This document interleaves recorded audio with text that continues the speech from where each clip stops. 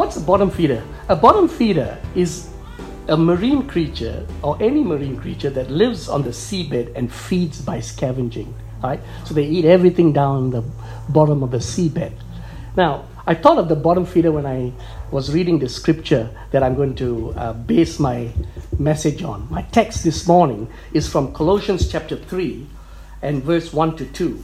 That's Colossians 3, 1 to 2. I'm going to read a few translations, and whenever you start seeing variations in the different translations, it's telling us that the writer of the text has started to use figurative language that really is rich in meaning in the original language. All right? And so when people start saying, oh, the King James is actually the true translation, or Living Translation is the true actually, these different translations are trying to capture some of these difficult language, rich language in the original Hebrew and Greek. So in this context, it's the Greek language that Paul is using some figurative, metaphorical language in order to capture some rich message that he's trying to give us, all right? And so here in Colossians 3, 1 to 2, he's saying, if then you were raised with Christ, this is the New King James, if then you were raised with Christ, seek those things which are above, where Christ is, sitting at the right hand of God, and set your mind on things above, not on things on the earth, right? The NLT says it this way: since you have been raised to new life with Christ, set your sights on the realities of heaven, where Christ sits in the place of honor at God's right hand. Think about the things of heaven, not the things of earth, right?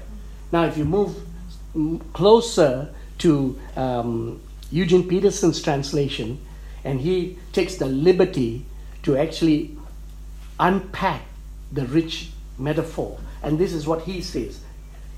His translation of Colossians 3, 1 to 2. If you are serious about living this new resurrection life with Christ, act like it. Pursue the things over which Christ presides. Don't shuffle along, eyes to the ground, absorbed with the things right in front of you. Look up. Be alert to what is going on around Christ. That's where the action is. See things from his perspective. Isn't that beautiful?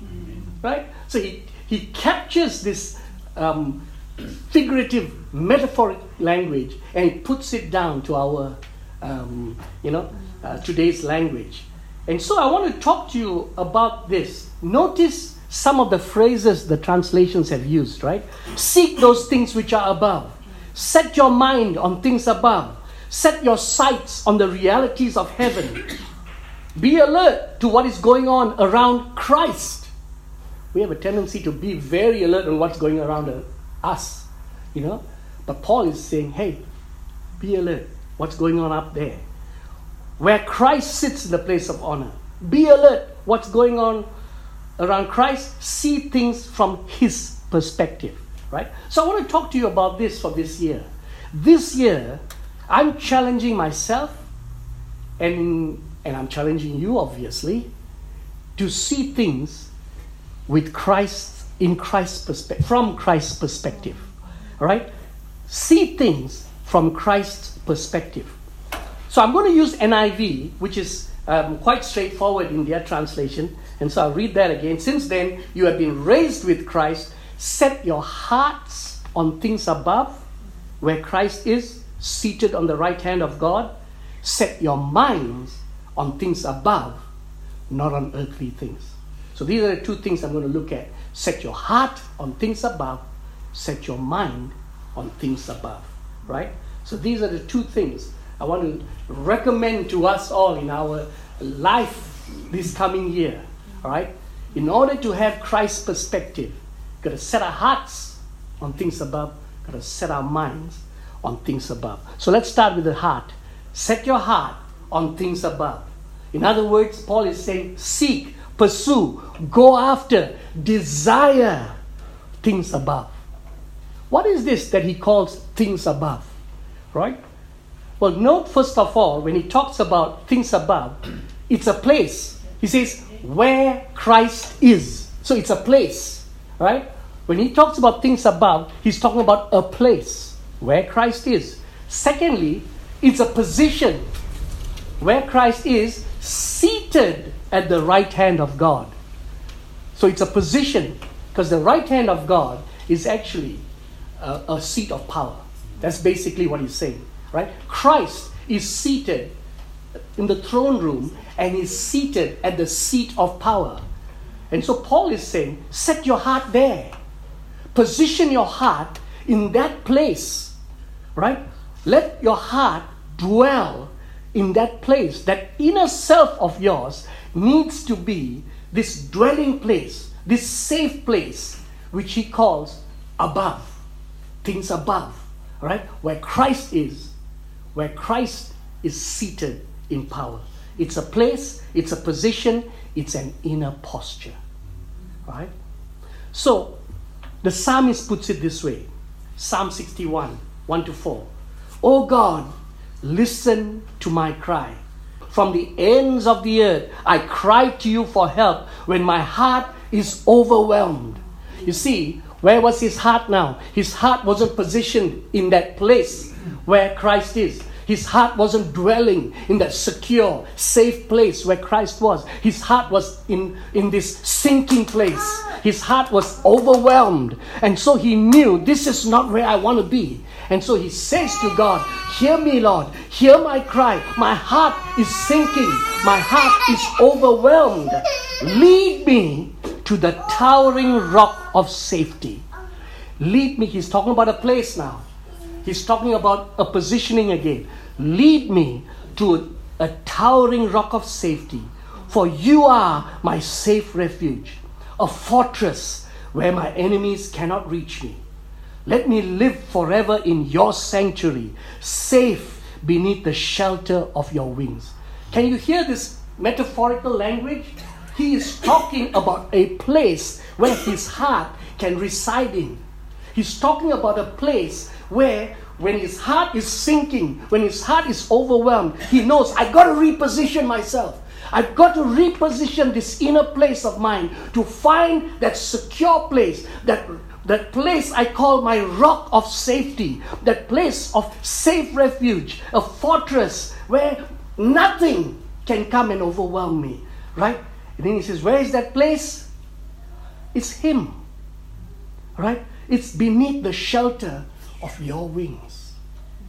That's what Paul was talking about when he says, set your heart on things above, where Christ is, where he's seated in a powerful position. King of kings, Lord of lords. Your inner sanctuary reposition that inner sanctuary of yours into that safe place where Christ is Lord of all. And when you are in that place, drop your anchor. Rest there. That's where you'll be secure. Another psalm, Psalm 37, verse 7. Rest in the Lord and wait patiently for him. Don't fret because of him who prospers in his way, because of the man who brings wicked schemes to pass. Cease from anger, forsake wrath. Do not fret, it only causes harm. So what the psalmist is saying is, hey, you know, sometimes you're positioned in that place of rest in God, you're positioned in that safe place in God, and then someone, something, some circumstance will reposition you. And you feel, how do you know you've been repositioned? He gives us a hint. He says, anger is a good indication, right? When I start getting upset, when I start getting angry with a situation, or I start getting angry with somebody who's done something to me, I know I have been shifted. I've been repositioned, right? And he says that anger will eventually lead to wrath. And you know where the next thing wrath leads you to? Fear. That's what shakes us. And he says, don't do that. It's only harmful to you personally. So what does he say first? Rest in the Lord and wait patiently for him. Again, telling us, reposition. Get back to that secure place. Where is that secure place? It's a person. It's Jesus Christ our Lord. Right? When you find that place, He's saying rest and wait there. That's your refuge. If you look at toddlers, right? When they are in a busy place and they are tired and they want to sleep, right? Have you noticed? They will refuse to sleep. And then they start getting agitated. They start getting upset. They start getting angry. Why? Because they're tired, right? But they don't want to sleep. They don't want to miss out. FOMO, fear of missing out, right? And so they want to hang around, right? And so mommy will pick little baby up, right? And hold baby, and baby's wiggling. Right? He hasn't learned yet, or she hasn't learned yet, that mommy is stronger, right? For now. Right? And so he wiggles. Mommy holds on. He starts, getting upset. He's crying, wiggling, trying to get down, all right? Then eventually he says, look, I'm just going to take 30 seconds of rest, get back my strength, and I'm going to wiggle my way out of it. That 30 seconds, he just puts his head on mommy's shoulder. Next thing you know, he's gone. He's fast asleep. He's at rest in the place where he should have been in the first place. So I'm saying to us, when we are wiggling, when we are upset, we say, oh God, this isn't fair. God, why is this happening to me? God, why aren't you responding? Stop wiggling. Stop getting undressed. Settle. Find that place in God. Find that secure place in Him. Drop your anchor and rest. This year, the Lord's inviting us to set our hearts on things above. Where? It's a place. It's where Christ is. Where? It's a positioning. It's resting in the knowledge of who Christ is. Dwelling in that inner place where Christ is truly all present, all powerful, and all good. You reposition yourself there. You drop your anchor and you rest and you wait till He comes through for you. Set your heart on things above. Second thing Paul says, set your mind on things above. Let me tell you what the mind is. The mind is made up of your thoughts and your talk. Your thought and your talk is what your mind is, right? Your thinking is your silent saying. And your saying is your audible thinking. You know what you're thinking all day? Listen to what you're saying all day. Right? So I say this, all right? Your thinking and your saying is interlinked, right? What you think will influence what you say. What you say will start influencing what you think. All right? It's all connected. And so I want to say this. Paul says, set your mind. In other words, set your thinking, set your talking on things above. Right? So what's he talking about? What I wonder, have you ever wondered, what are the thoughts that go on in the heavenlies? What's the talk that goes on in the heavenlies? Have you ever wondered? Well, wonder no more, my friends. Today, everybody's preoccupied with the mark of the beast, right? Now, in all my years of growing up, this is not new, all right? Through the years, I've always heard sermons about the mark of the beast, warnings about the mark of the beast. And so, I've heard in my Christian life, people talking constantly about the mark of the beast. But I've never heard people talk about the mark of the saints. Do you know, when John talks about the mark of the beast, 2 verses later, he talks about the mark of the saints. But nobody's interested in the mark of the saints. Everybody's interested in what's the mark of the beast. Friends, I think we need to start getting excited about the mark of the saints. Let me take you to it. Revelations 14, 1-3. So this is 2 verses after he mentioned, actually the verse immediately after he completes talking about the mark of the beast. All right? The next verse is Revelation 14 verse 1. Then I saw the Lamb standing on Mount Zion, and with him were 144,000 who had his name and his father's name written on their foreheads. I know there's a lot of symbols here, but I want to capture the message here. I heard a sound from heaven like the roar of mighty ocean waves or the rolling of loud thunder. It was like the sound of many harpists playing together. So he's talking about this sound that he was hearing, right? What was this sound? John says, this, a great choir, sang a wonderful new song. What he was hearing was an entire choir in the heavenlies singing a new song in front of the throne of God and before the 4 living beings and the 24 elders. No one could learn this song except the 144,000 who had been redeemed from the earth. He's talking about these who were redeemed from the earth, right?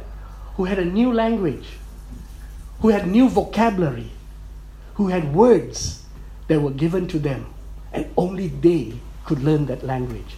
Now, there is a mindset, I want to say this, there's a mindset and language that is common among those who are heavenly minded.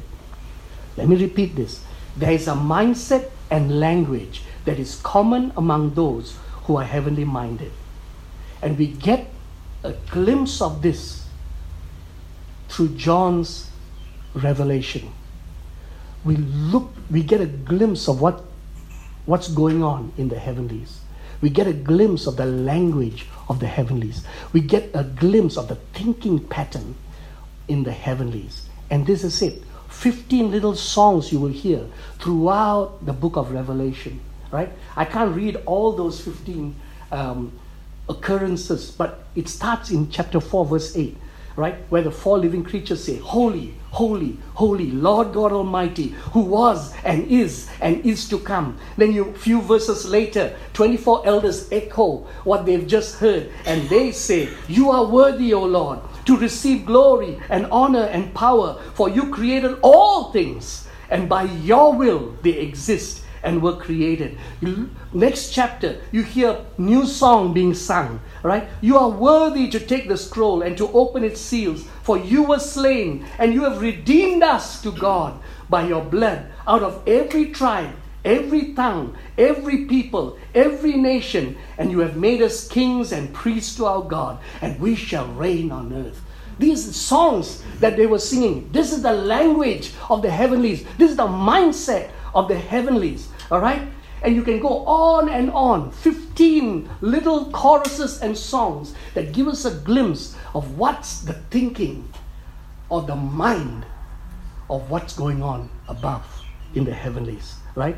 And of course, the final outcome is these words when the final trumpet, the 7th trumpet is sounded by the angel, and you hear loud voices saying this. All right? The world has now become the kingdom of our Lord and of our Christ, and he will reign forever and ever.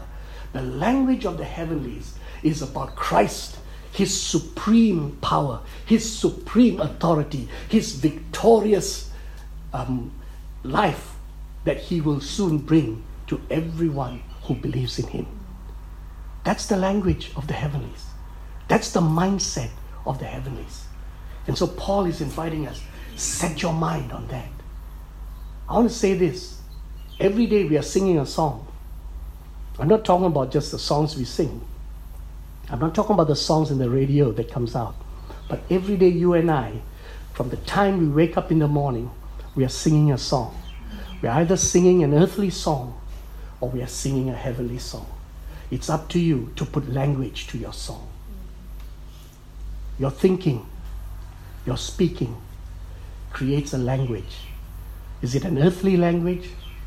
Or have you set your mind on things above? Philippians chapter 4 says this. Whatever things are true, whatever things are noble, whatever things are just, whatever things are pure, whatever things are lovely, whatever things are good report, if there is any virtue, anything praiseworthy, meditate on these things.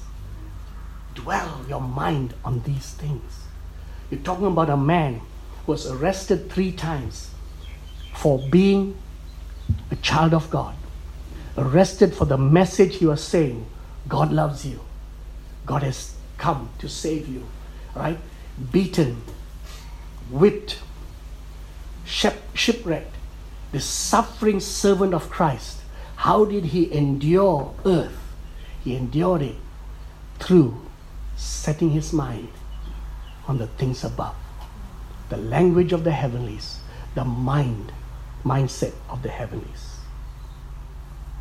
So this year, my dear friends, my invitation to all of us, set your heart on things above. Set your mind on things above. Don't let what's going on around you or your circumstances derail you from these 2 things, the heart and your mind. So let me close with this Psalm 91, verse 1 and 2. You know it so well. He who dwells in the secret place of the Most High shall abide under the shadow of the Almighty. I will say to the Lord, He is my refuge. He is my fortress. My God, in Him I will trust. You see these 2 things there as the psalmist talks about. The dwelling and the saying. First he says, he who dwells in the secret place. Your heart must be positioned in that secret place where Christ is Lord of all, where Christ is your supreme Lord, where Christ is your all, where Christ is your good and faithful God. And then the saying comes, I will trust Him. He is my God. When one is dwelling in God, the saying will be God. Your dwelling will determine your saying, and your saying will influence your dwelling. Your dwelling will determine your saying will influence your dwelling. And so this year, let's set our hearts on things above and set our mind on things above. Change your thinking, change your talking, reposition constantly your dwelling. So let me close with a few words here. Seek things above this year. Position and keep repositioning your heart to dwell in Christ. Rest in His position. Rest in His power. Rest in His ability. Set your heart in that place with Him. And then, as you keep setting your heart on things above, where Christ is seated in the right hand of God, drop that anchor and rest. Then don't forget, set your mind on things above. Take stock of your thoughts. Take stock of your speech. Think of your circumstances from God's perspective, the way God thinks of it. Declare into your circumstances what God is saying. Kingdom of God, come into my circumstances. Will of God, be done in my circumstances. You start speaking God's perspective into your circumstances. And so then we begin to see things through God's eyes. Set your heart on things above. Set your mind on things above. And for God's sake, don't be a bottom feeder. Let's pray. Thanks for listening to this week's sermon podcast. For more resources, or if you would like to support this ministry, visit us at activefaith.org.nz.